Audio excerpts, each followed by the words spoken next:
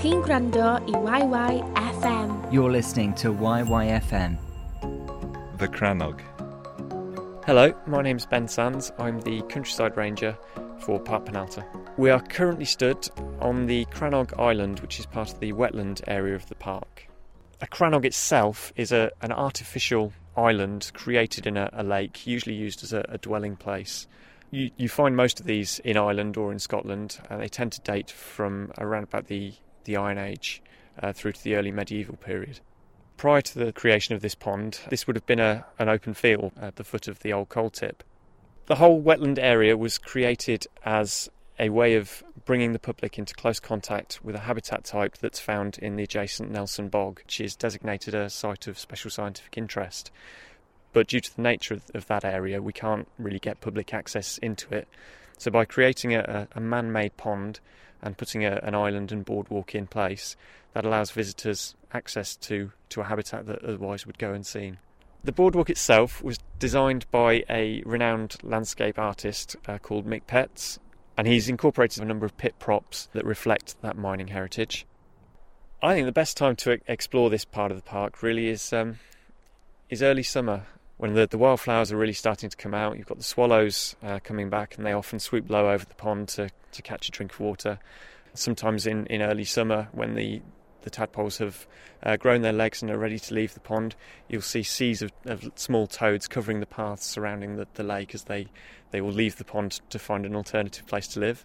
And also the reed beds start to come alive with dragonflies and damselflies newly emerged, and also some of the other migrant birds like the reed warbler coming in looking for nesting spaces within the reed beds. What you find with a wetland environment like this is that plant species very quickly colonise it and will spread out, reducing the amount of open water, and that gradually accelerates the sort of drying up process until tree species get a chance to invade, and eventually the pond itself will be lost. So every year I'll be putting waders on and paddling out into this pond and actually cutting back some of this vegetation to keep the balance of open water and reed bed to an acceptable sort of limits. That also gives us the chance to get some diversity into the plant structure, so different ages of reed bed stand and different species composition as well, which all in all benefits the wildlife that comes in. The High Point Observatory. When the park was being developed, I was one of the officers who was working on the development of the park for Caerphilly County Borough Council. This is the High Point Observatory, which is right on the top of the site, on the highest point of the old tip. When the millennium was approaching, we knew that there was some funding available for looking at projects that would change spaces where people lived. So really that's taking somewhere that was a black coal tip and turning it into what it is today, which is a wonderful green park. The artist Malcolm Robinson here worked with the 6 surrounding communities. That's people from Nelson, from Ystrad Mynach, from Mysacummer, from Hengoed, from Llancaich, from... where haven't I mentioned? From Gelligare. And each of the arms of this sculpture points to one of those communities, and the ideas that community, particularly the children within that community, had for expressing their history or how they felt the park was now, they're all incorporated into the arm of the sculpture. And the silver parts of the sculpture going up into the heavens, they, to me, always remind me of organ pipes. And so there's something majestic about this wonderful thing that almost could be a weird musical instrument. But of course it's called the observatory, and strangely enough, most observatories make you look up into the heavens. But this one, because the arms are pointing towards each community, this one makes you think about looking at the earth. The Coal Cutter's Dream. I'm John Wood, born in Penallta, half a mile from the park. Worked in Penallta for 35 years. I was a coal cutter and a miner. When I went to the colliery first, of course, it was all hand getting, shovels and picks and what have you. But later on, they introduced all these mechanisation, and this was the baby that produced all the coal. It was a tough machine, very, very noisy. I mean, it just tore coal out. I mean, a machine like this would turn out 500 ton in a shift, and it reduced the need for large numbers of people filling coal by hand.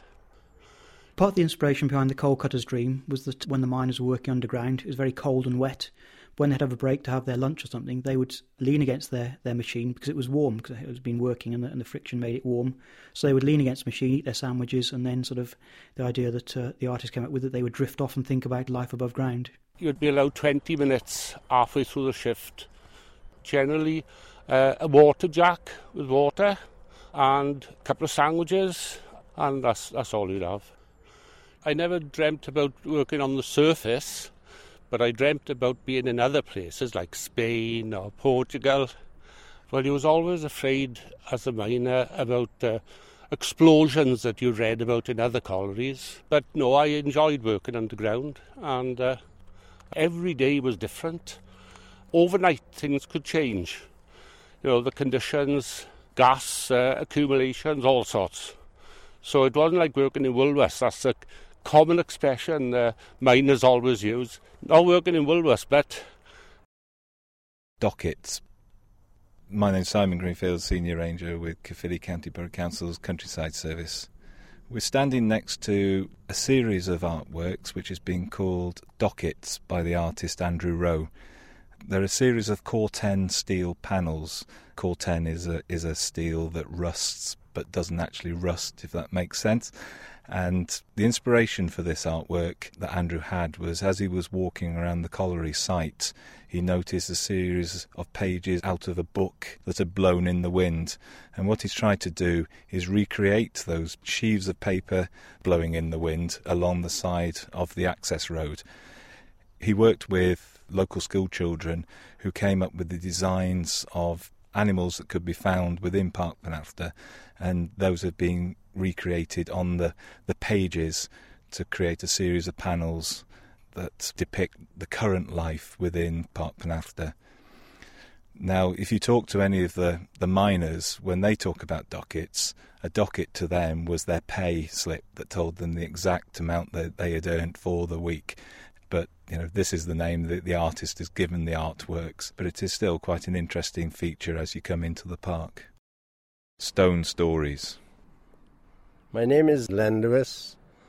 I started in Penallta Colliery in 1940, and I finished working in Penallta Colliery in July 1986. On my first day at the colliery, I didn't work underground. I was on the surface slacking empty trams back down the pit for the miners to fill up again and bring up. After that, I was given an apprentice job in the fitting shop. I was for a while then driving the overhead crane in the shops, and after that every machinery that was available. I wasn't a regular down the pit. I went down the pit quite often when there was problems. On many occasions I had to go down on top of the carriage to maintain the main pumps that pump the water from the pit up to the reservoir on top of the pit. They were closing the collieries all round. So that one morning I came to work and the manager sent for me and he said, "Would you like to finish?" And I said to him, well, I don't know. I said I'd have to talk it over with my wife. It happened so sudden, really. And from that moment I came back to Penallta Colliery twice. Once as a councillor and the other one the day it closed. They invited us all back, and you work somewhere 46 years, you know, you're bound to miss it, you know. For a while I didn't know where to go, but because I was a regular worker, but being a councillor it helped quite a lot and took a strain off being, if you like, down and out there. Sad day all round. Penallta Colliery was a wonderful colliery. The morale in Penallta Colliery was outstanding.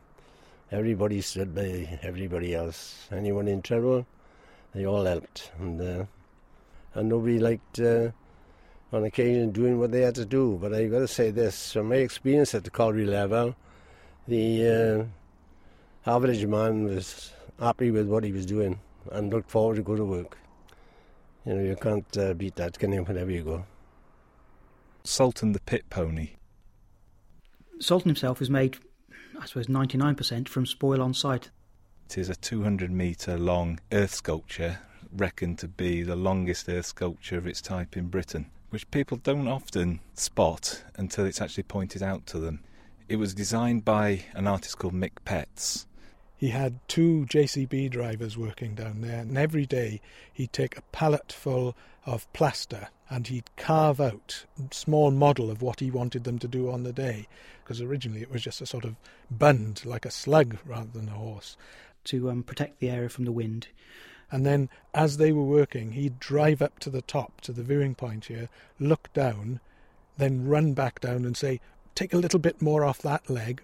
And Mick says that it sort of represents the final freedom of the pit ponies when the colliery closed in 1991. When he was first constructed, he didn't have a name, and it is the locals who've called him or nicknamed him Sultan after one of the famous colliery ponies that were kept in Penallta colliery. I think the sculpture that Mick has created is very, very clever because it actually uses the material in different ways to emphasise the sculpture itself. So, for instance, the subsoil allows the grasses to grow, so you can see that blowing in the wind when it grows, like a brown, shaggy pit pony. At the top end, eye is made out of local anthracite coal. The hooves itself, we just left those without anything on, and you can see the coal shale and spoil, which is black, and it looks obviously like a horse's hooves. The original here was a willow sculpture, which, because it's on the highest point of Sultan, it didn't take, so we replaced it with a metal-shaped ear.